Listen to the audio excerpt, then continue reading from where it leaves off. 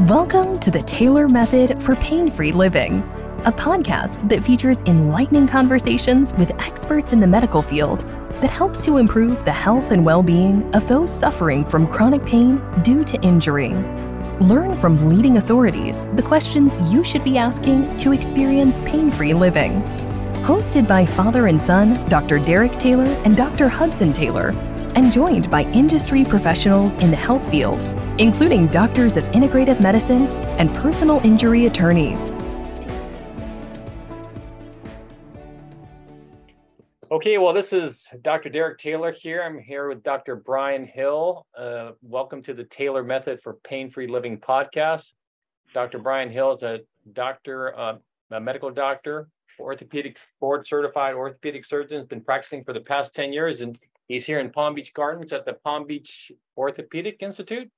That's correct, and I appreciate you having me on. It's been a long time coming. It's great to have you. I've been wanting to have you on the show here for a while. So, how did you get into being an orthopedic surgeon? I mean, what motivated that when you were a young man?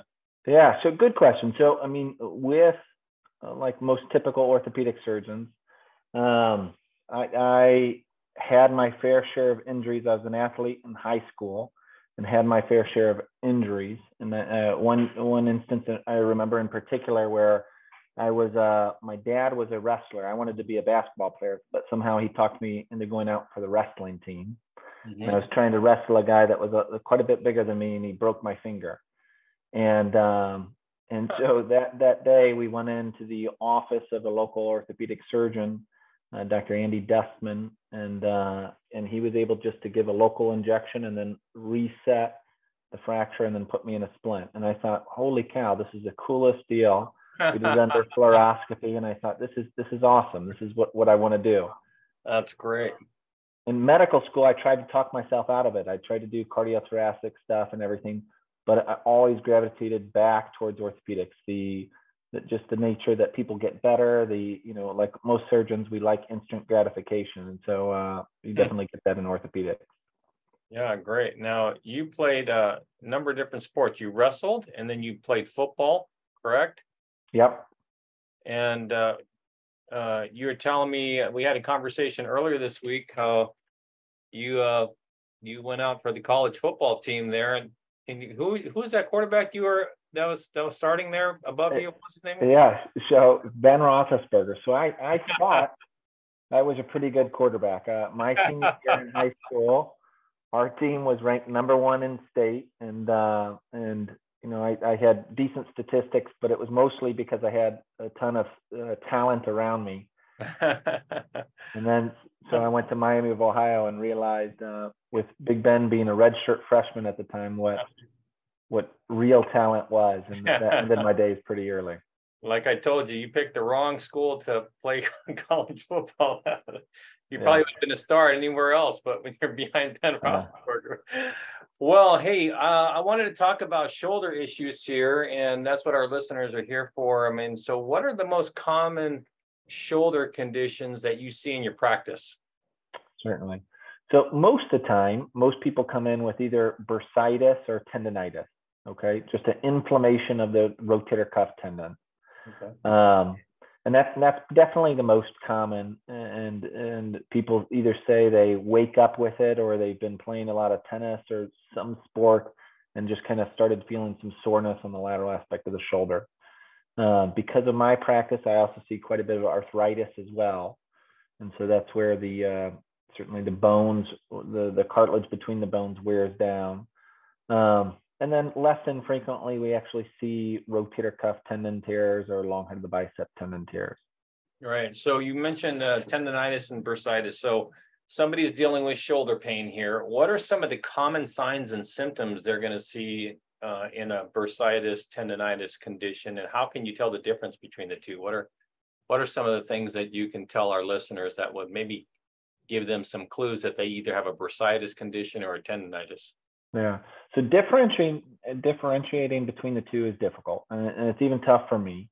But both are sort of treated the same, and have the same remedies and prognosis. And so most of the time, what patients complain of is either lateral sided shoulder pain or almost arm pain. A lot of times they say it's more down here in the humerus or the arm bone, and they complain about it reaching out, reaching overhead, trying to put on a jacket, reaching back in their seatbelt.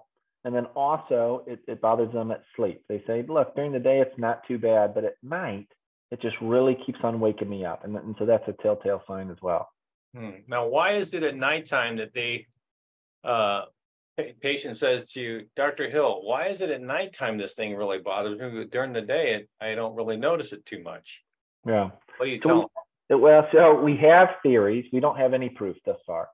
And so what we think is a couple of different factors. One, you're doing things during the day where you don't seem to notice, and at night you seem to develop more of a kind of a focus on that pain. Two, also when you lay down and you start relaxing, your shoulder is almost like a golf ball on a golf tee, but most of the constraints are soft tissue constraints, the rotator cuff or other muscles. And so when you start relaxing like that, it starts having to kick in those muscles that are irritated or tendons to keep that ball in place. And so that's another reason we think possibly that when you're laying down at night, it seems to bother you a little bit more. Got it.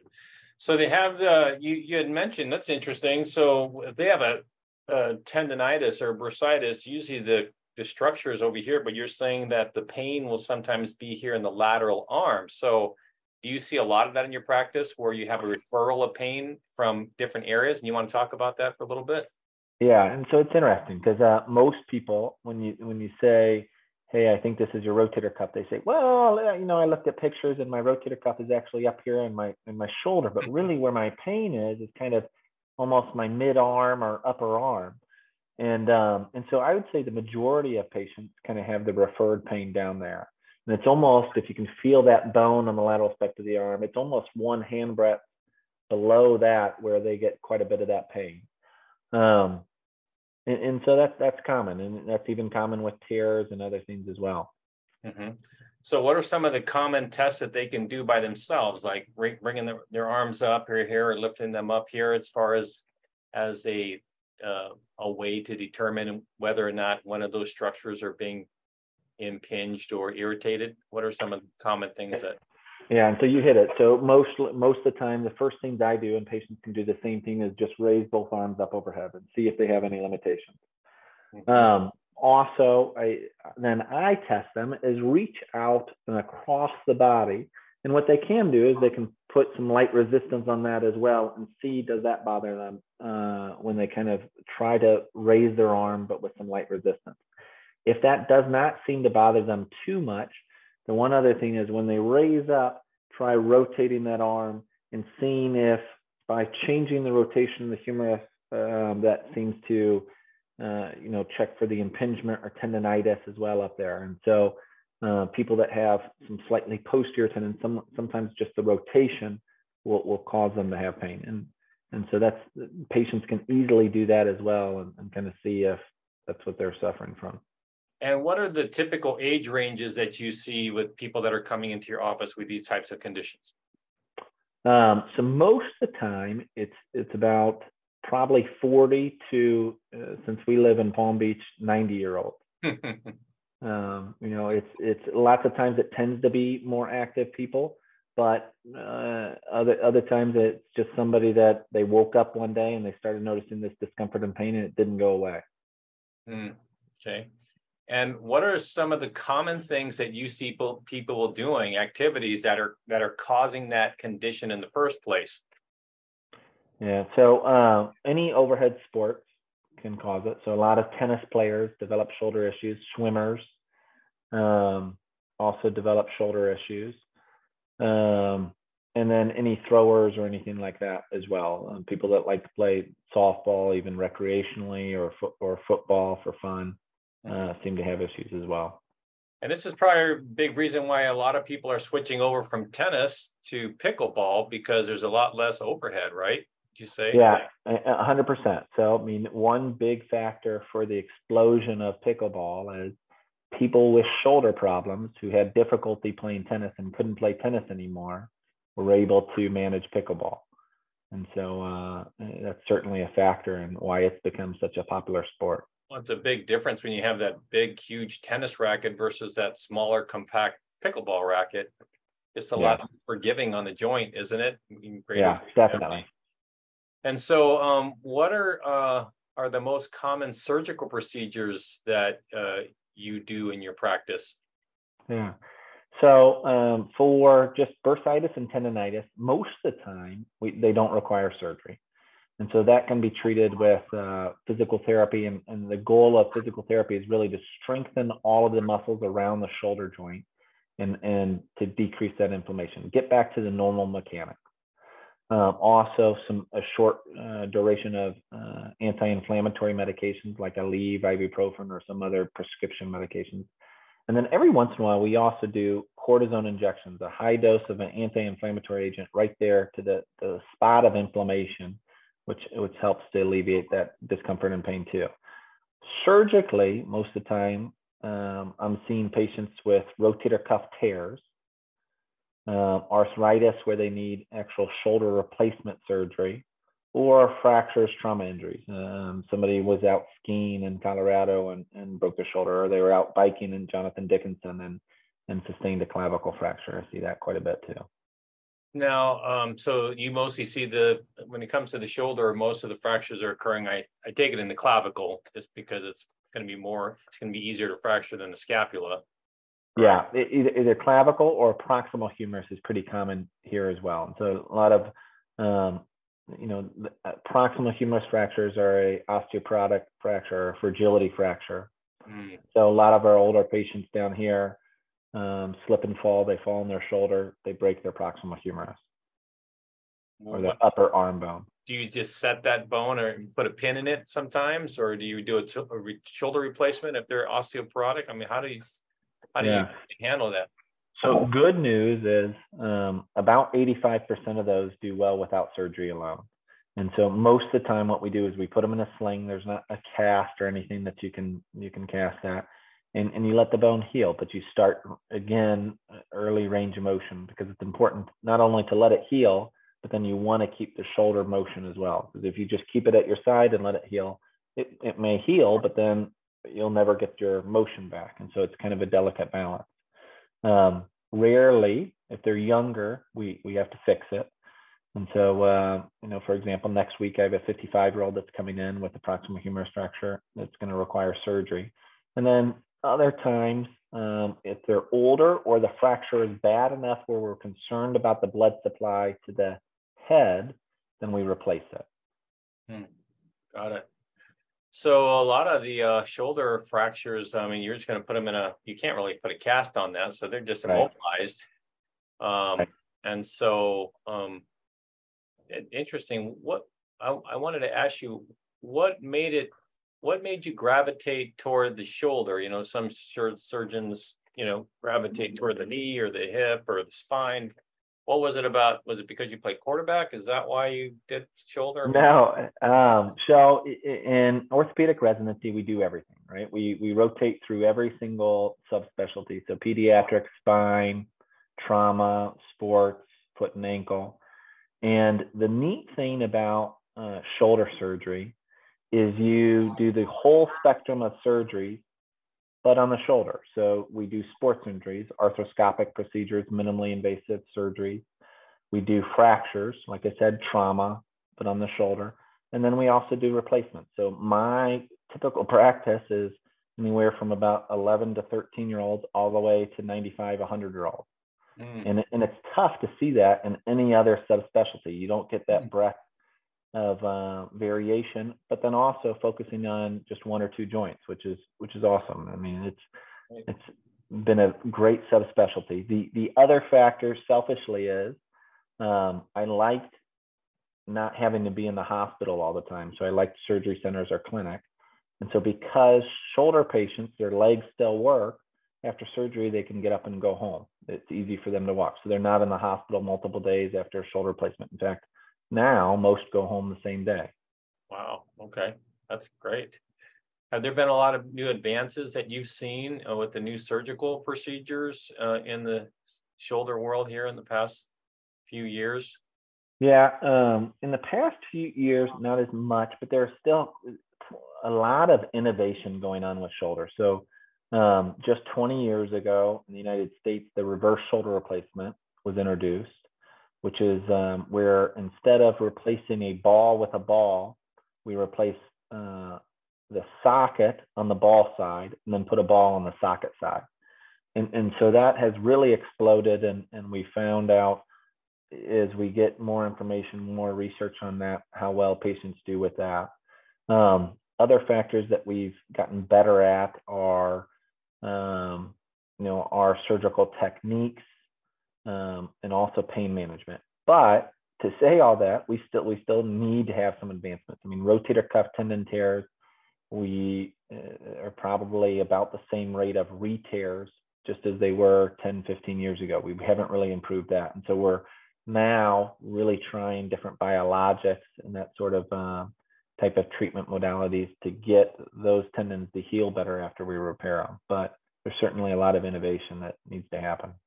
What is the recovery period for surgery like that? I know depending on what kind of surgery you're doing, whether it's a total replacement, total shoulder replacement, or just something arthroscopic, what's the range of recovery time for somebody that has one of these procedures? Yeah, so the quickest fractures heal about 3 months, and most of the time, like clavicle fractures, if they require surgery, you can plate those, and then they can get back on a bike pretty quickly, within a couple of weeks even. Rotator cuff tendon tears are tough. I mean, it takes quite a long time to get back to pre-injury level. And so we found between about 6 and 12 months is where that improvement hits pre-injury level, or 100%. Same thing with shoulder replacement surgery. It's about anywhere between 6 and 12 months. So it takes a while until patients really feel 100% again. Mm-hmm. And they're getting PT throughout that whole time that you... Yeah, at first I'm pretty conservative. So at first I have them do home exercises, and then I do send them to guided therapy. And then I try to talk to them with most patients after they've been in therapy long enough, they know the exercises. So I just have them check in with their therapist to make sure they're doing everything correctly. Mm-hmm. Are there any potential risk or complications of surgeries that patients should know about? Yeah, 100%. I mean, every surgery has complications, right? And so anytime you make an incision, there's always a risk of infection. And so we try to prevent that with antibiotics.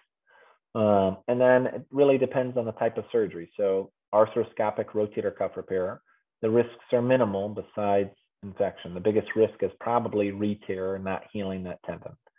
But it's just with small little incisions, and because of that, we've minimized our risk. With bigger surgeries, fractures or replacement, there's much more risk. There's risks to nerves, there's risks to vessels as well, or bleeding. And then also you can always break something when you're trying to put a metal into a bone. And so, we always have a long discussion about the positive, the pros and cons of both surgery and without surgery. Can you share any success stories or patient testimonials where somebody had a real positive outcome from the, working with you and you're having a shoulder surgery? Certainly.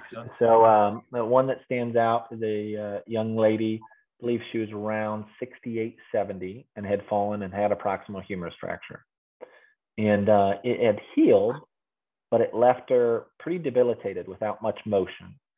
And so she came, she was referred to me from another surgeon, and came to see me and told me, look, I really don't have much function at all in my shoulder. Is there anything you can do for me?